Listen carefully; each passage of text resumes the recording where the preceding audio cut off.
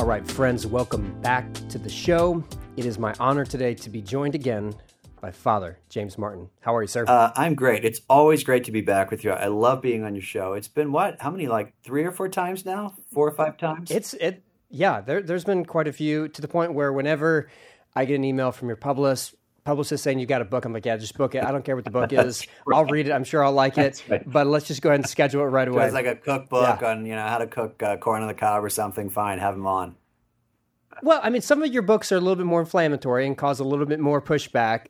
Like prayer, I feel like everyone's for that. I feel like the story that we're going to talk about today, everyone's for it. So, some have a little more combustible nature than others. But let's do it. Just one. The one did, but the rest of them are all pretty, straight down the middle. So happy to be with you. Yes, I'm excited to have you here. It's football season, and you're an Eagles fan. I'm a Cowboys fan. It's he's putting on. I wore this. I did not wear this for you. I wore this because it's now fall, so I wear my Eagles hat. And that I'll switch from my normal 4-color pen that I hold in my hands in case I have notes to a Dallas Cowboys pen to kind of balance out. So we'll have to overlook that.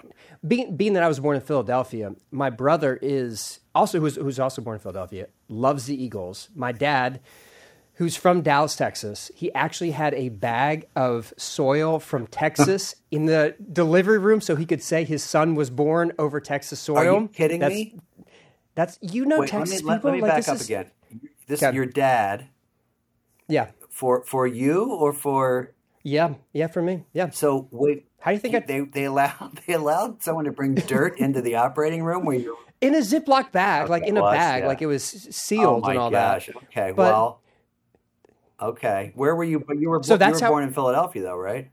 Like Phoenixville. I know just where that is. That's something. Is there a plaque there? Should I go and visit it, like a little shrine, or? No, because there's a Texas soil, and Philly people, Texas. There's always that tension, especially during football season. That's true too. I know a lot of people who. I'm pretty ecumenical when it comes to football. I mean, I root for the Eagles, but I don't hate other teams. But I know there are quite a few people who are, let's just say, not fans of the Dallas Cowboys. So even in my family, but. My mom was from D.C., and so she liked the Redskins. And one of the guys I work with who does our music, his wife, she's from up there, and she's a big Giants fan. And we just beat the Giants, and so she didn't respond to any of my text messages last week. Nevertheless, though, but what we're doing here is we're showing that we can build a bridge, subtle reference, between different sports affiliations right here. Denominations, right? Yeah, and denominations too. Do you think it's a bigger deal to go Protestant Catholic or Cowboys Eagles? I was just thinking that. Is there more commonality between Eagles fans who are Protestant, Catholic, Jewish, Muslim than there are between Catholics who are Cowboy and Eagles fan? That's actually interesting. I do know that the big rivalry in the Northeast, I think really intense, is Boston and New York. I mean, boy, oh boy, they really... Yes. I did a lot of my Jesuit training in Boston, and so I have some Boston swag and Red Sox stuff. And I like the Red Sox, but I'm not like this rabid fan. I was wearing a Red Sox hat once without knowing it in Penn Station in New York City. And I had multiple people, I forget what's on my head. Yeah. Multiple people, take that off. It's like, I didn't know what they were talking about. I realized, so... Gotta be careful. Were you wearing your collar? Did you have the collar on? No, they don't. Okay. People say other things to me with the collar, but... oh, really? Oh, people say all sorts of weird things to you when you're in a collar. Hear my confession. Well, I've never worn one. Let me tell you what I don't think is right about the Catholic Church. Oh, I guess this train's going to get there on time, that kind of stuff. And What percent is positive compared to negative? What a great question. With the collar? I'd say 90% positive. Good morning. So walking to work today. Good morning, Father. Good morning, Father. Hey, Father. And then you get people who want to talk about the sex abuse crisis or this or that, or a lot of times it's I used to be Catholic, but I left the church. I'm like, okay, I'm just catching the subway. I'm just getting a coffee. I know. How often do you tell people on an airplane that you are a priest? I mean, if you have your collar on, obviously you're telling them, but Yeah, I usually, when I'm flying, I don't like flying very much. So I like to be like relaxed, and I almost never wear the collar just because I like to be relaxed and like physically, because this is kind of constricting. yeah, Some sure. people ask, like, what do you do? I'll tell them, but usually planes are really unpleasant, as you know, and people they just want to be in their zone. They put in their headphones, they watch their laptop or whatever. So I don't find that a lot of people even talk to you at all on the plane anymore. Really? Well, yeah, I don't. I mean, no, I find people just kind of sit in the seat, say hello. They hope you're not going to cough on them or hog the armrest. Yeah. But so people are usually pretty quiet. But if people ask, I'll tell them. Then Yeah. and then it's just then you're trapped. Exactly. Oh, Yeah. I was Maybe. an altar boy, and oh my gosh. Yeah. It can either be really good or really bad. And maybe in Texas, the average passenger is more loquacious and friendly than maybe New Yorkers. I'm not going to say that that's a No, stereotype. that is definitely true. But what do people Yeah. ask? I mean, you must. I mean, they ask you what you do, and what's the response? They're positive generally. Well, it depends. I mean, sometimes I'm not going to say I lie, but Father, forgive me if I have. I might obfuscate the truth and say something like, I work in the nonprofit sector, or I'm a writer. Usually I'll just be like, yeah, I'm a pastor, and it'll end the conversation. Sometimes. Really? Okay, here's one. I was getting my hair cut. The same place I've gone for 8 years. My friend Morgan cuts my hair and comes to our church. She's a wonderful person. And the person across like the, alley or whatever, he was like a womanizing, like flirting with everyone. It's just like offensive. Like I usually don't get offensive. That kind of stuff bothers me, like flirting with someone who's married. And I was like, bro, like I felt violent in that moment, to be quite honest. And the person's like, he's a pastor, you need to stop. And I was like, yes, that is the first time someone's ever said that in a context where I was like, yes, thank you. Do that. I don't want to hear this. Let's move on. Did it work? Yeah, he got very quiet. I have this image of, I've spent a little time in Texas, but I have an image of people being more open to pastors, and more open to religion. Is that accurate? More friendly towards them? I'll tell you this, I have never had someone be disrespectful to me because I'm a pastor. And honestly, I probably get more respect for it. Just going around like, oh, he's a pastor. Yeah. So I would say 99.9% of every interaction. I don't leave that 0.1% because I don't remember everything. But yeah, usually it's always positive somehow. Yeah, I find in New York, so in general, it's 90% positive. In New York, it's maybe like 75% positive because people can be, it's a very secular town, and people have all sorts, and there are legitimate reasons why people are upset with the Catholic Church. But, people can be a little snarky and snotty sometimes because I think they think that you're going to put on airs, or that I'm going to put airs, like, oh, maybe you want to go on the subway first, that kind of stuff. But most time, look, people in New York are in their own world, so they're not really. And the other thing is, someone could walk down the street, on a stilts, with their hair painted pink, dressed like a unicorn, and people would not bat an eye. That's one of the nice things about New York. Not bat an eye. That is New York. They leave you alone. People might do that in Florida, but it's for different reasons. But New York is just too busy. How low would the popularity percentage, if you had 5% nice, 95%, is there a percent where you'd be like, you know what, I'm going to move to Texas? Because if you could come to Austin, you might switch to Church of Christ. That might be a little bit different for you, but what percent would have to be for you to leave New York? Oh, boy. Well, I'm missioned here as a Jesuit, but I think maybe if it I don't know, that's 75%. Wait, what does missioned mean? It's funny. It is a cultural thing because, I'll tell you something. I gave a talk to an LDS group, Latter-day Saints group, which is not a community that I know very much about, at Utah State University the other night on Zoom. They were so nice and so friendly and so polite. And I just thought, boy, this is a better reception, than most Catholic groups one would get, not just me. And I also think it is something cultural. I remember vividly going to North Carolina when I was a young man and working at GE. And a woman who worked there, I was out at dinner, and they were so nice to me. I won't do a North Carolina accent, but hi, how are you? How's this? How's that? How you doing? Is this okay? And I remember I said to this friend of mine who's from North Carolina, what's wrong with the waitress? And my friend said, she's being nice. What's wrong is your first thought. Like, why is she, what's going on? So, but I really enjoy parts of the country where people are generally, and I think Texas is like generally more polite and kinder and more friendly. I like it. It's just New York is not that place.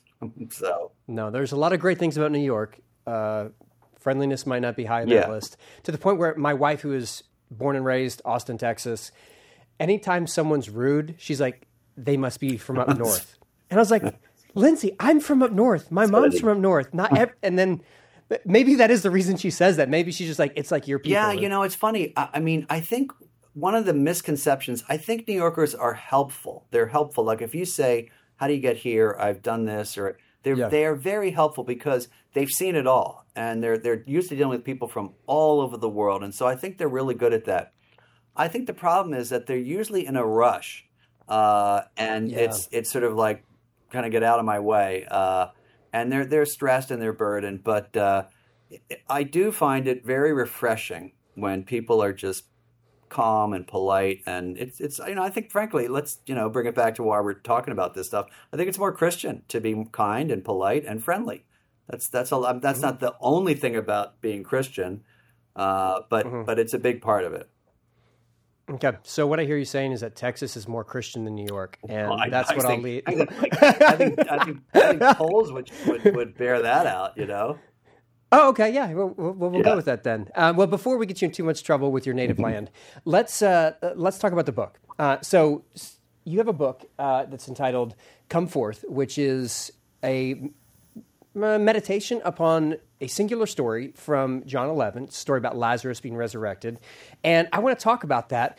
And I also know that maybe some of my listeners don't know that story. And so before we get to Insider Baseball, would you mind just kind of telling the story and then we'll kind of jump into it? I'd love to. So it is commonly called Jesus' Greatest Miracle. And at the beginning of it's John 11, as you said, it starts out, now a certain man was ill. His name was Lazarus of Bethany. He's the brother of Mary and Martha, who are two of Jesus' friends in Bethany, which is the town outside of Jerusalem. They send word to Jesus that their brother is sick. And interestingly, as I say in the book, they don't say, Lazarus, your disciple is sick. Lazarus, our brother is sick. Lazarus, your friend is sick. They say, he whom you love. He whom you love is ill, which is really beautiful. Jesus gets the message. He's on the other side of the Jordan River. He's kind of escaped from a sort of prospective stoning. He's kind of withdrawn with his disciples. The disciples say, maybe he's just asleep. And they says, no, Lazarus is dead. He waits 2 days, quite mysterious. We talk about that in the book, some of the reasons for the delay. Finally gets to Bethany. And then the sisters run out and greet him and say, a little bit of a profession of faith, but also a kind of reproach. Lord, if you had been here, our brother would not have died. Very blunt with Jesus. Where have you laid him? They take him to the tomb. Martha professes, one of the sisters, her faith in him. I know that you're the Messiah, the Son of God. He kind of ups the ante and says, I am the resurrection and the life. They go to the tomb. He says, take away the stone. Martha says there will be a stench. Interesting, kind of focusing on the negative. And then he says, Lazarus come out, or Lazarus come forth, which is the title of the book is Come Forth. And he comes out wearing his burial clothes, and then Jesus says, untie him and let him go. It is the summit of what people call the book of signs in John's Gospel, the first part of John's Gospel, as you know. And it really, it's my favorite gospel story, and I was really happy to kind of spend 5 years writing this book and really diving deep into the story and trying to see what it could mean for us today. The one criticism in the book is that I wish you would have written it 3 years ago, gotten it done a little bit sooner, because when our church was coming out of COVID restrictions and we're coming back in person, I did a series from this story as kind of like the idea of, we're leaving a season and we're coming into something new. And I used the Lazarus story. And so it would have been great because I could have just used your book instead of having to write all those sermons. Well, frankly, I wish I had known that, because I honestly would have included that in the book. In fact, if you can send me this probably should be offline. There's going to be a paperback. I'd love to include that. If you can send me some of those passages, it's so funny. Look, Well, after you write the book, then you hear all these stories, and you think, oh, I could have included that. No, well, that's a great image of the parish coming forth. You know, yeah. Well, one of the things that you say is so you do these tours with America Media. America Uh-huh. Media, and typically the first stop is what is perceived to be the historical location. And I say perceived, like there's a lot of assumption that this really Yep. is. If you've ever been to the Holy Lands, you know that maybe some of those locations aren't historically accurate. But this is one that there's a lot of certitude, right? That this is where it is. Yeah, yeah. I mean, it's in a town. Really, one of the most beautiful things about this whole story, in its kind of in the contemporary world, is that the place where this happened. So it's Bethany. Everybody knows Bethany, or most of Yeah. your listeners would know Bethany. It's a place where Mary and Martha lived. It's right outside of Jerusalem. It's the Palm Sunday procession starts from around there. Bethany, Bethpage. Anyway, the current name of Bethany in Arabic is Al Azariah, which means the place of Lazarus, which kind of blew me away. So in Arabic, it is still known as the place of Lazarus, and the tomb that's there has been venerated since I think like the 4th century. So it has a really good claim to being the place. And you have to. We always think, oh, how do we know?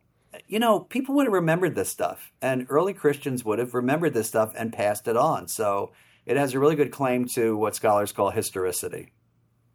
Yeah, I give the importance of it being the Aramaic name compared to Yes. different Well, language. what's interesting for me is that so originally it was called Bethania in Greek. They're not quite sure what Bethany meant in Aramaic. They think it means house of affliction, house of bread. There's a lot of different house of dates. It's amazing how many different kind of possibilities. But today, in Arabic, so it's in Palestinian territory. So this is primarily Muslim territory. They still refer to it as the place of Lazarus, Al Azariah, which they could have called it anything. And I just think that's really, really beautiful, because when you see it in Arabic, what does that mean? Oh, and the person said, "Oh, that's Al Azariah, the place of Lazarus." That's so beautiful. Yeah, yeah, and it like you said, it adds a layer of historicity to it, which you say in the book specifically. Yeah, you don't think this is a metaphor. Like you believe literal resurrection. I believe this really happened as well. And to have all these signs pointing to the fact that people for 1,700, Yep. 1,800 years that we can point to go like this really is something that we know is how we understand this territory. So Yeah, no, I was going to say, I mean, just the Gospels in general, like you and I were on the same page about this. They happened. Now, did the writer of John's Gospel maybe embellish a little bit and edit a tad and maybe change a word here or two? Yes. But I do believe that, as I say in the book, if you were in Bethany that day, you would have seen more or less what the story describes. Jesus coming to the tomb, the sisters greeting him, the tomb being opened up, and Lazarus walking out. Now, there wasn't, my New Testament professor said there wasn't someone with a tape recorder, right? And the stuff that we know about what Martha and Mary said is passed on, through the oral tradition, and it's decades later. But, I think this is a true story. And I also look at what scholarship tells us about how we can understand it and know that it is a true story. Yeah. Okay, I want to get back to the what we leave behind. But I got to say here, one of the things I found interesting is how you talked about the historical critical method of scholarship, which is very commonly accepted, and it's how most of us like. What is the history? What is the literary genre? What are all these things that I think some people get lost with the word critical, and they hear that as like negative or criticism. But this is just the way that we're trying to use our minds to honor God and honor these stories that are passed down to us. And I'm curious the way that is received across the aisle with the Catholic side of Jesus followers compared to Protestants. Probably in the same way, that people hear that and they say, oh, you're watering down things and you're going to tell me that you don't believe in anything and that it's all baloney and blah, blah, blah. But, as you were saying, Luke, it helps us understand the story better. And, I like to call it like scholarly belief, right? You believe in it and you're able to kind of look at it and say, all right, what do we know about the story? What do we know about how the story was put together? One of my favorite examples from this story, from the raising of Lazarus, is we talked about Jesus delaying his journey from across the Jordan to Bethany, right? He delays 2 days, and we say, well, why is that? Now, just taken from the gospel, it's not exactly clear. Like if you're just reading the gospel. Now, maybe if you know a little bit about Jesus in John's gospel, John is kind of in command. Jesus is in command always in John's gospel, Sure. right? So maybe you Yep. know a little bit about that. But if you know the sort of historical background, which is that at the time, Jewish belief was that the soul hovered over the body for 2 or 3 days, Yep. right? That's part of the historical critical method, like understanding the history. You say, oh, okay, so maybe what Jesus is doing is holding back a little bit, so as to really remind people, as he says in the reading, Lazarus is dead. That's a really powerful passage. So if you know a little bit about the history, right, which is just using our minds, and you read a Bible commentary like the ones that are behind you or behind me, it just helps us understand the story better. So why would we not want to understand the story better? But you're right, it is, for a lot of people, it's kind of threatening, and it shouldn't be. So one of the things I try to do in this book, Come Forth, is to kind of popularize it and to make it accessible to people. Yeah, and I think there's a lot of great stuff Thanks. in here. And I think one of the ways that we follow the scriptures command to love the Lord your God with all of your heart, mind, soul, and strength, like using our mind is helpful. And so this is one of the ways that we do that, is by trying to be faithful and use our mind to understand. That's a great, that is a great insight. I always come away from talking with you with because you're a gifted pastor. That is a great insight. I never thought of that, because I thought, our mind should love God, but our mind should be sort of in the service of God. And why would we not want to kind of train our minds to understand God better? That's very profound. I'm going to see. And honestly, like the reason I love talking to you is because we come at things from just different trainings and different traditions, and to go, oh wait, there's a whole lot I can learn from your side of the aisle compared to my side of the aisle. I mean, I think that. Anyway, no, it's true. I think that's why John 17 talks about unity. Like we learn from each other. Well, I'll tell you something funny. As I was saying earlier, like one of the things that is different for this book than other books for some reason is that people are coming up with all these insights about Lazarus that I never thought of. And I just think, oh my God, I should have put that in the book. So anyway, I'm going to remember that. That's a really helpful insight. Well, I mean, I feel like there's a lot in there already. There's, let's say, like there's 370 pages or so. That's that's true. probably I what, probably don't 100,000 words. I feel like you got enough in there. I'll tell you one I heard the other day, if you don't mind, which I loved. Yeah, I let's hear was it. doing a Zoom call with, I forget who it was. It was a Zoom lecture, and one of the women in the call said that. So we all know the story. So Lazarus is in the tomb. Jesus calls him. At some point he is revived, right, and he wakes up in a sense. And she said to me, which I thought was really beautiful, and I am going to put this in kind of the revised edition, that Lazarus in the tomb, he's in his grave clothes, he has to say to himself, you know what? No one's ever done this before, but I'm going to do it. Isn't that something? There's a. That's a great read. It is. Yeah. It is, because it's true. I mean, he has to kind of respond. Now I do put that in the book, that Lazarus does have to make a decision to get up and walk out of that tomb. But I love this idea of like, and we often feel that, like I feel like I'm the only one that's had to do this. You know what I mean? My life is so kind of personal and unique, and I really think that's a really great insight. So says Lazarus, and this is the point of the story and of the book, that his story has a lot to teach us about just our day-to-day lives. Yeah. Yeah. One of the details that I love about the story is that he has to remove the grave clothes. Yeah. Like they're still on him, and you're like, okay, so you can raise him from the dead, but like you can't magically make the clothes. Like what's happening here? But it becomes a metaphor that we all have to remove the grave clothes. And one of the things that you say is that when you talk about people having to leave something behind in the tomb. That's one of the practices you do. And what I was trying to get to 20 minutes ago is that American Media, you guys do a tour, the Holy Lands kind of pilgrimage tour. Mm-hmm. You go there on first days. Right, isn't we that go right? We're in Galilee, but right before we go into Jerusalem, it's the first thing we see because it's right outside of Jerusalem. So it's our entrance into Jerusalem. Yeah. Yeah. And so I love that question of like, what are you leaving in the tomb?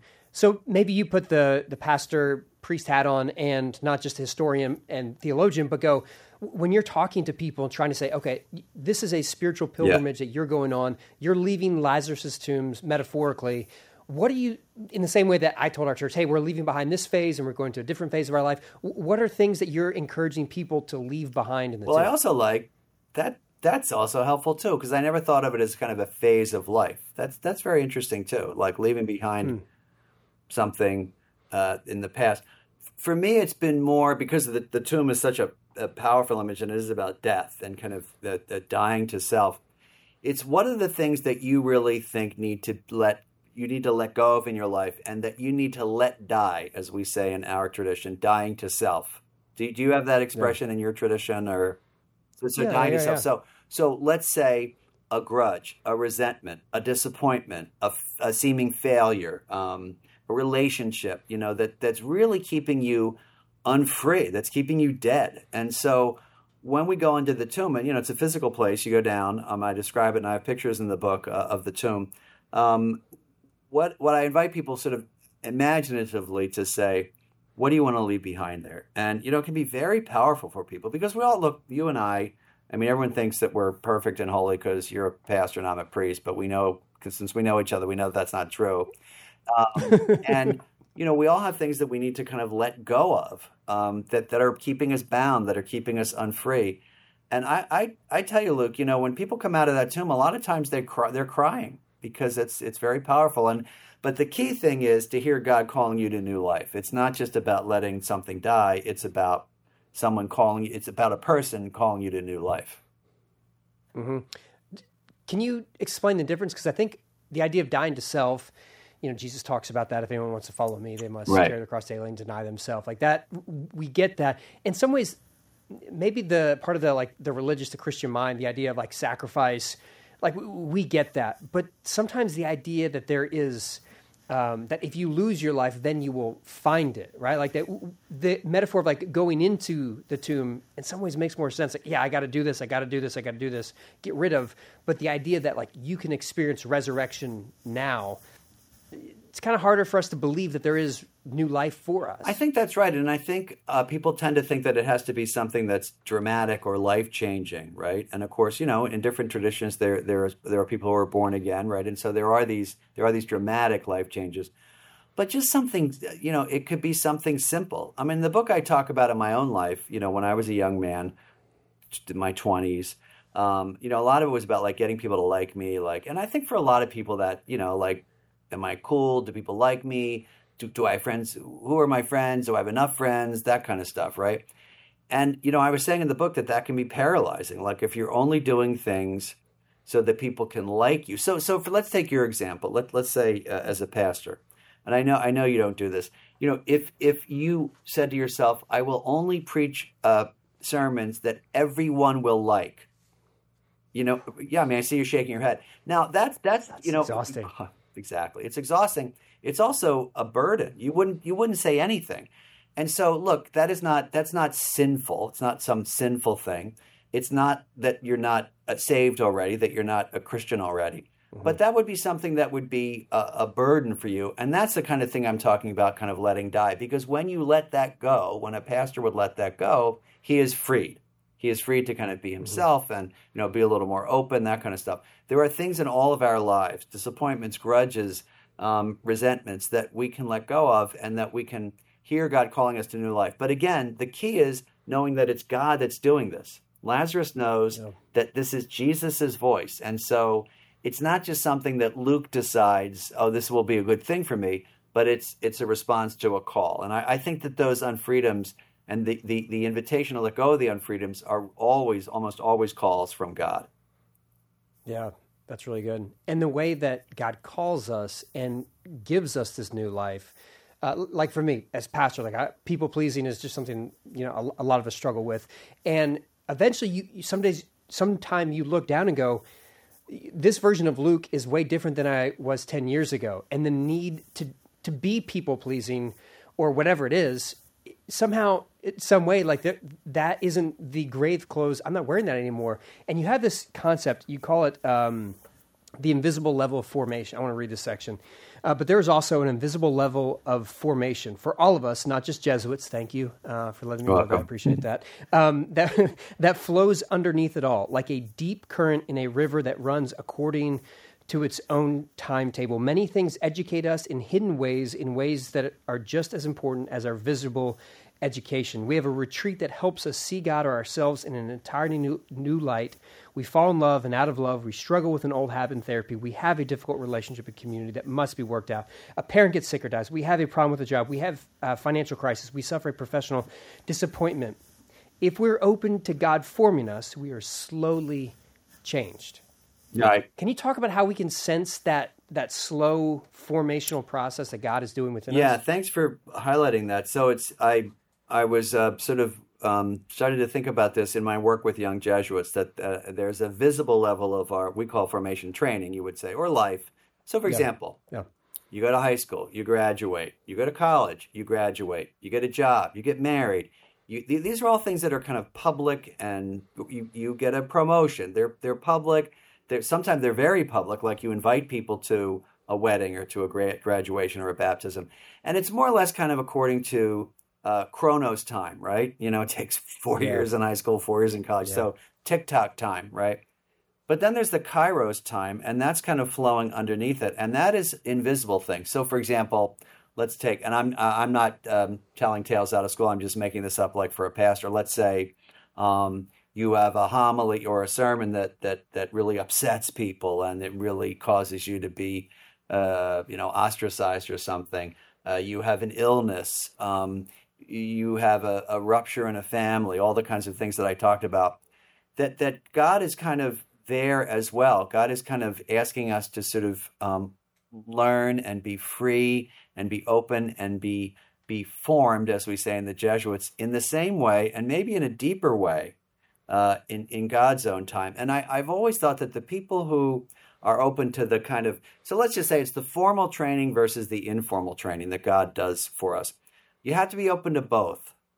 If you're only open to the formal training, which is really more common, the other stuff you just, it's like, I don't want to deal with this, and we all know people like this. They don't deal with things that that God is asking them to look at. So it's basically sort of seeing God's invitation of freedom in all parts of our lives, in every part of our life. The stuff that's public and the stuff that's private, the stuff that's formal and the stuff that's informal, the stuff that's visible and the stuff that's more invisible. Yeah. I'm not sure this is exactly kosher in the 12-step community, but we had one of my friends at church had a big 10-year anniversary or 10-year sobriety date. And so we publicly just celebrated, like in service, surprised him, called him up, and his wife was supportive. And again, the anonymous part of AA might have been a little bit overlooked in that point, but I feel like celebrating those moments are such a unique thing, because it's hard to really have here's a nerd word, a punctiliar moment of progress to go like, this is the moment where we're celebrating something actually happened, where it's hard to say, hey, I was rude. I lost my temper with my kids 10 times last year, and this year it's only been 2 times. Like, how do you celebrate that? But those are the things that are really like life-changing that it's hard to like make them tangible. That's a great point. And, your comment about, being a pastor and, you said gradually feeling free of the need for everyone to like you. There's no one moment. It's not like you wake up and you say, oh, it's January 1st and I don't need anyone to like me anymore. It is gradual. But you're right. I think those things should be celebrated and marked and acknowledged. And one really profound thing that one of my spiritual directors, a guy I talked about my prayer, my spiritual life, said to me once was, which I found really beautiful. I was talking about, long story short, this guy who I had been counseling who slowly kind of came to believe. And he had no religious tradition, and he really slowly came to believe in Jesus. And it took about 6 months, 7 months during the course of retreats. Anyway, long story short, I said to my spiritual director, it's almost like a miracle. And he said, no, it is a miracle. And then he said, I will never forget this, is it any less a miracle if it happens over 6 months? And I was like, wow, because, you think of the miracle as, the withered man, his hand is fixed immediately, or Lazarus, And I thought that was kind of beautiful, that it is kind of a miracle that these things happen, even if it's slow. Mm-hmm.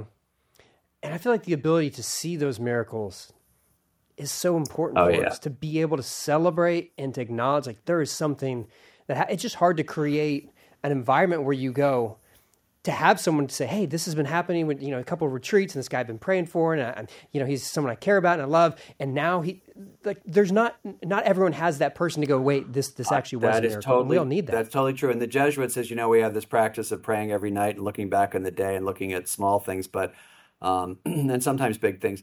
But you're right, Luke. I mean, there aren't many times where we can, and that's why I think that's a great example of, sobriety for 10 years. There aren't many times we can look back and say, wow, I'm a different person, right? I may have come out of the tomb and it may have taken me, 10 years, right? Lazarus coming out of the tomb, 10 years. Yeah. But it's still beautiful and it's still a freeing, right? And I think that's a really profound point, because we have to be able to celebrate those moments, because it reminds us that they're really happening. And it's also part of being grateful. Absolutely. Yeah. Well, and I was about to say this, completely ignoring the fact that I think you taught me this, where you guys, the gratitude practice that you guys do every day, and I think the line that you said years ago, that I've said it so many times that I think it's my line now, but it's easier to see God in the past than in the present. Yeah. But the more that you learn to acknowledge where God was in the past, you learn to see God more in the present. Right. That's me. And so you need to pay me some royalties on that. Well, I think I referenced you the first time I said it in a sermon, and the second time it was I once heard, and then the third time it's just once heard, right? Yeah. And the third time it's like, as I always say. Exactly. I'm sure I heard that from someone too. Well, actually, it's funny. Yeah. One of the and it's funny, the place where I first heard that was someone referring to, and you'll know your scripture better than I do, Moses not being able to see God's face, but being able to see God pass. Yes, right? Yeah. Which is that when he's hidden in the cleft of the rock. Isn't that something? Yeah. So he sees God pass, which I was like, now that's interesting. So he sees, as we look backwards, basically. So isn't that interesting? I like that. Yeah. Because you see the backside of God. That's what he saw. Yeah, you see the passage of God versus like face to face. I love that. Yeah, it is. So yeah, it's you're right, and to be able to stop and say, where have I been freed, is really important. Mm-hmm. Yeah. Okay. So you mentioned this earlier, how the sisters see Jesus. He shows up, and they make this statement of faith. Yes, Lord, if you were here, things would have been different. And then Jesus says this line about your brother's going to rise again, and then expressing what I believe to be the common first century expectation for the resurrection, where they go, yes, I know he will rise again. What does the text say? On the last day, he will rise again. On the last day, yeah. And so that's everyone except the Sadducees, who didn't believe in resurrection, to which I always say that is why they're sad, you see. And everyone always groans in my church. Terrible. But you're not going to forget it. You're not going to forget it. They're the ones who are sad because they don't believe. Okay, but it's terrible. I'll never forget. I live for those. I'm going to use that now. I'm going to say my friend Pastor Luke. Yeah. Yeah. Maybe you don't have to quote me. You say I heard someone once say.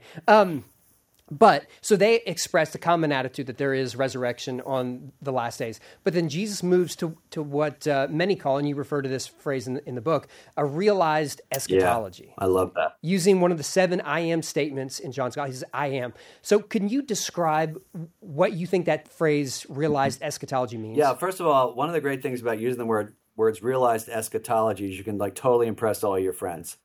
Say, that's a realized eschatology. So eschatology, the eschaton is the last things, right? The last things. Ology is kind of study of. So it's the study of the last things, or it's a way of looking at the last things, the end times. And, a realized eschatology is that those things are present to us now. And I quote a couple of the scripture scholars in my book who say, which I think is really wonderful. Martha says, as you say, I know that my brother would be raised on the last day, and I believe this. And it's beautiful. She, Martha's human, and she's, this first century woman in Judea. And that's pretty great that she knows that. Okay. Yeah. Jesus says, I am the resurrection and the life. And one of the things that just gives me goosebumps even to say that is that, as one scripture scholar said, the thing that she is looking for in the present is here now. Yeah. And so it's realized because it's present already. And, an encounter with Jesus is an encounter with the reign of God. He is the reign of God. And so in the reign of God, everybody is whole, everybody is listened to, everybody is cured.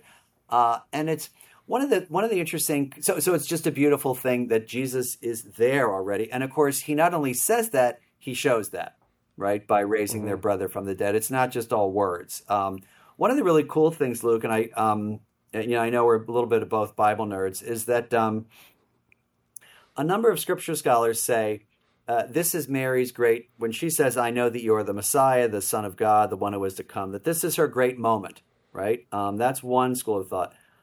Another school of thought says, no. When anyone in John's gospel says, I know, right? Like, I know my brother will rise in the last day. They don't have it all. Or some, they say, I see, but I'm blind, right? And that Jesus is actually upping the ante. This is far more than Martha says. So you're the Messiah, you're the Son of God. I am life. I mean, that is really something. So one of the things I like about sort of going into these scripture passages deeply, and the book is not just biblical exegesis, it's spirituality, travelogue, a little bit of cultural history, is you can see where even scripture scholars disagree, and I sort of leave it up to the reader to make up his or her mind. Yeah, and I love the way that you could talk about your travels and how important that was. I think you have the line of the Holy Lands are the fifth gospel. Yeah, isn't that great? Yeah, I think that's... Yeah, I've only been over one time, but I found it to be very accurate from my experience as well. Now, we typically like to have an opportunity whenever you're on for you to explain Catholicism to me and just try to explain something. Sure. And so in the book, can. Yeah, in the section of the book about let us go to Judea again, you talk about the Vatican II. Yeah. Or in 1965, the Council released one of the most influential documents in the history of the Catholic Church. It was called Nostra Aetate is how they say it. I know how to translate it to English, which means in our age. Yeah, it's great. Yeah, no, it's hard. I mean, my English is a lot better. No, yeah, I'm not a Latin scholar either. Well, you sound more convincing than I would. That's because I've said those two words many times. So, whatever it is, it's working for you. Okay, so explain this to me. So, dumb this down for us Protestants who don't really understand what the council is in this document and how important this was. Sure. So the Second Vatican Council, which was around the early 1960s, was convened because one of the main reasons was ecumenical relations, right? And so before the Second Vatican Council, the church was, I don't want to stereotype it, but in terms of other religions, the theology was extra ecclesiam nulla sanctus. Outside of the church, there is no salvation. And that means outside the Catholic Church. Now, that was all the way up into the 1960s. And of course, now look, there were theologians who were kind of developing that and praying about that and thinking about that. And then certainly when it came to the Jewish people, right? I mean, before the Second Vatican Council, in our Good Friday liturgies, we prayed for, I can't even say this, we prayed for the perfidious Jews. Right? I mean, really terrible stuff. So the Second Vatican Council was a real updating of the church, a modernizing of the church. There were two ways of looking at it. What's called aggiornamento, which is updating, but ressourcement in the French, which is kind of going back to the sources. One of the great things it did was, in this document, Nostra Aetate, on non-Christian religions, there's also one on Christian religions, it talked about the Jews, and it talked about our relation with the Jews, our elder brothers and sisters in the faith, that we couldn't, no longer, nor should we have ever, blamed the death of Jesus on the Jews, all Jews, either back then or now. I mean, really, historically, we go back to the history, only Pontius Pilate could do that. So why am I bringing that up in the book? Because in John's Gospel, they talk about hoi Judaioi, the Jews, which a lot of scholars put into quotes, in pretty negative ways. And so in order to look up this passage in Lazarus' Gospel, in order to look at this passage from John's Gospel in Lazarus, which talks about the Jews several times, I had to really look at how that phrase has been used, is used, and should be used. And I used a lot of the work of a Jewish scholar named Amy Jill Levine. Basically, what we need to understand is that when John is kind of setting up the Jews, he's using them as kind of the opponents of Jesus. We have to remember Jesus was Jewish, So it's a real chapter against anti-Semitism and anti-Judaism. Yeah. Well, AJ Levine is brilliant. She's been on the podcast a handful of times. Love talking with her, and I think she helps a lot of us see. I think she has a book called "The Gospels Through Jewish Eyes," maybe, or something like that. She has the Misunderstood Jew, which is about Jesus, and then she has the Jewish annotated New Testament, which is really great too. Yeah. Yes. So she's and the short stories of Jesus, which I think was the last one she's been on the podcast talking about. But the point is, it's very easy to forget Jesus was a Jew. And some scholars would even argue that Jesus wasn't just a Jew, but that he was a Pharisee himself. And so that the way that the Gospels talk about the Jews or even Pharisees, possibly in the context of Jesus not only being a Jew, which is not debatable, but Jesus also being one of those religious leaders, I think would kind of mute some of the ways that we have used that language to be very inflammatory and anti-Semitic. Yeah, and in my book, in that chapter from Come Forth on, it's called Let Us Go to Judea, because that's where that kind of is highlighted. Yeah. I use a lot of Amy Jill Levine's stereotypes that she says a lot of Christian preachers use. And I would imagine if I say one of them, people on your podcast will say, I've heard that so many times. Jewish law was a burden impossible to bear, and Jesus was the one who freed everyone from that burden. Jewish leaders were misogynistic. Only Jesus was the one who loved women. And boy, I tell you, there are some that I really have used myself until I read her book. So particularly in this gospel passage, the raising of Lazarus, where the Jews are mentioned 3 or 4 times, right? And in largely negative ways.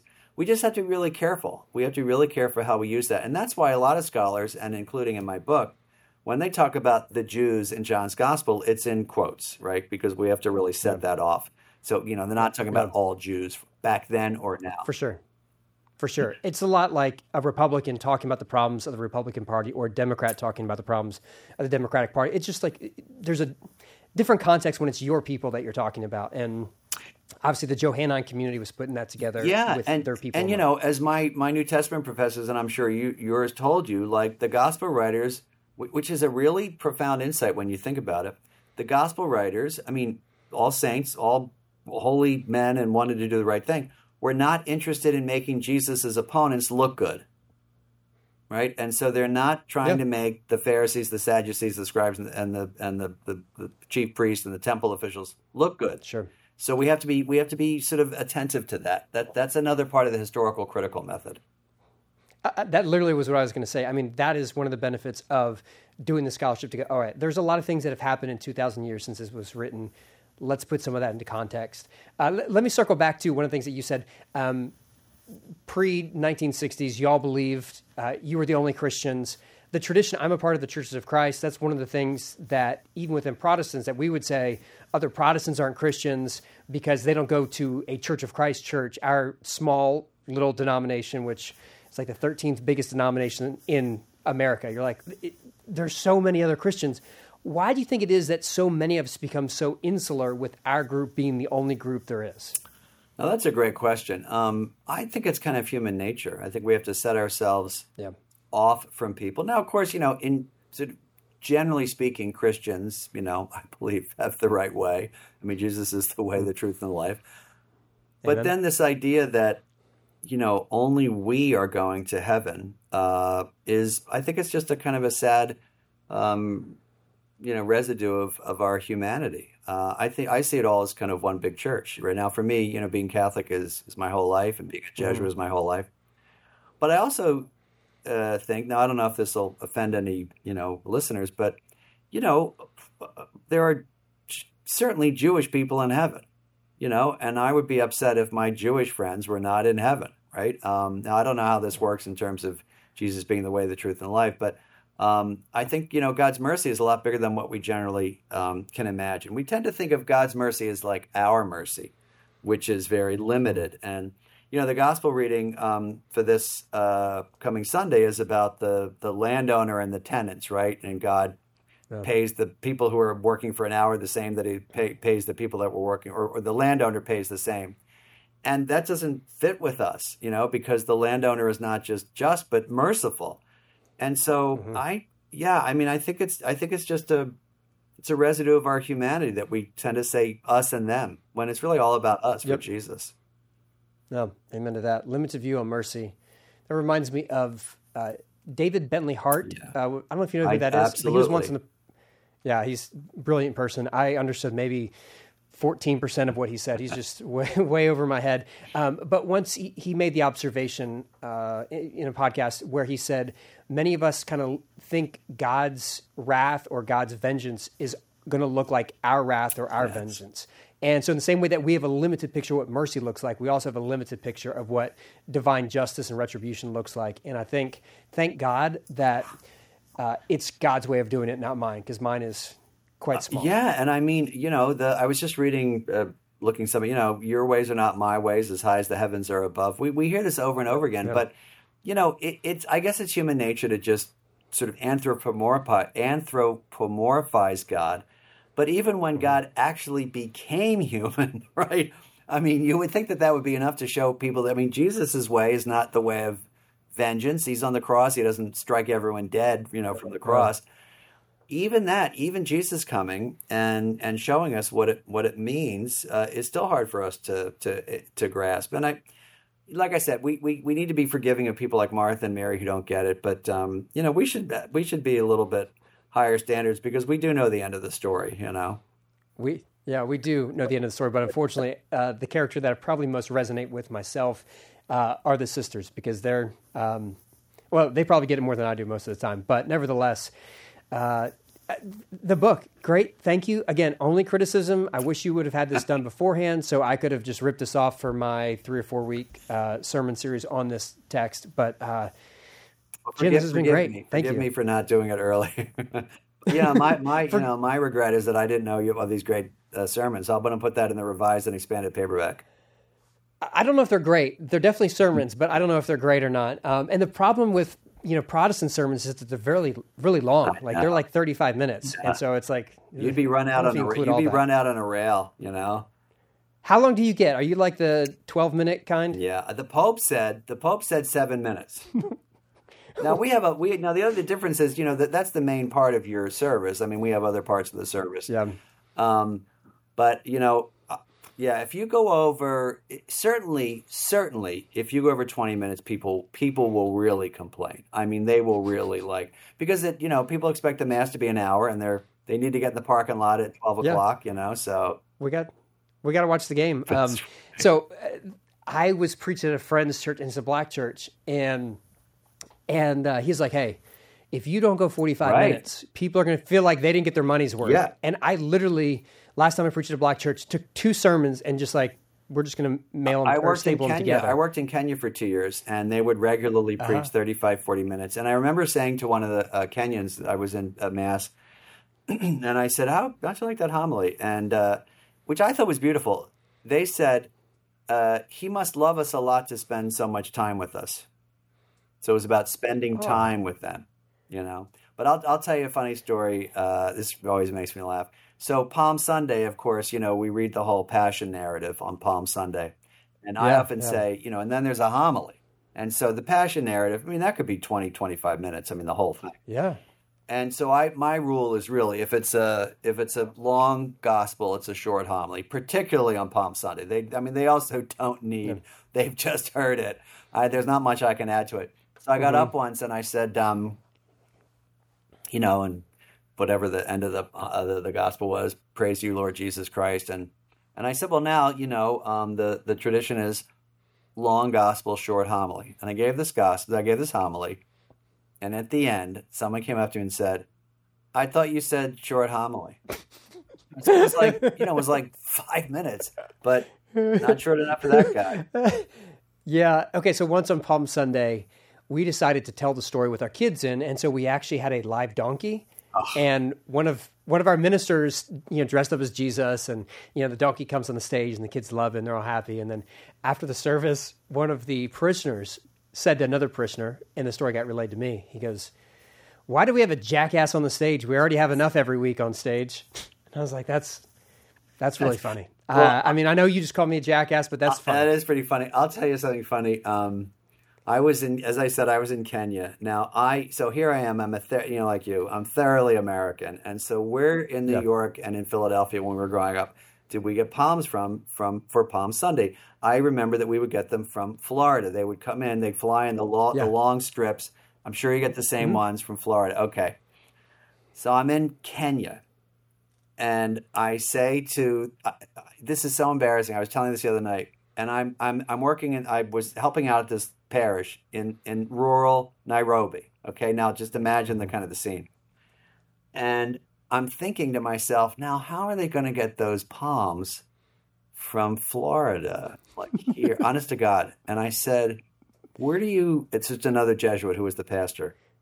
So where do you get the palms from? And he just burst out laughing. He said, did you look out the window? There's palm trees. And so people would bring the palms. I mean, like they would the big fan palms, which you probably have down there more than we. I thought it was so funny. Yeah. Let me tell you something really, this is a total digression. On Palm Sunday, I'd never seen this before. You might try this. They had a chicken wire wrapped around a cross. Okay, imagine that. So they have a big cross. They have chicken wire wrapped around it. And everyone during the procession brought a palm up or a flower, and they placed it in the chicken wire. Now you can see what's going to happen. So that by the end, it was this beautiful, like, cross that was just blooming with flowers. It was really pretty, and I'd never seen that. Now, you can't do that in New York because there aren't any flowers around, but in Nairobi, it really worked. That's beautiful, and I think I really might steal that idea. That's Isn't great. It? Now you need it. Yeah, I love that. Now the thing is, in Nairobi, there's a lot of palms and a lot of flowers around. So, but it's so beautiful, and at the end, it was just like this beautiful, great image. But anyway, so if you're in Nairobi, you don't have to worry about palms on Palm Sunday. That's my lesson. Okay. Well, if all my listeners in Nairobi, just make sure you remember that. But the rest of my listeners, wherever you are, the new book is come forth. Is it out right now? It is out in print, and ebook, and audio. I read the audio book. Okay. I mean, the book is great. I think y'all would love to hear Father James like reading it to you, like Audible. Like that's a great option too. But anyway, congratulations on the new book, and it's great to talk to you. Thank you for the time. Thank you so much, my friend. Always a pleasure to be with you, and looking forward to seeing you at my next book or earlier. Yes, sir. That sounds like a plan.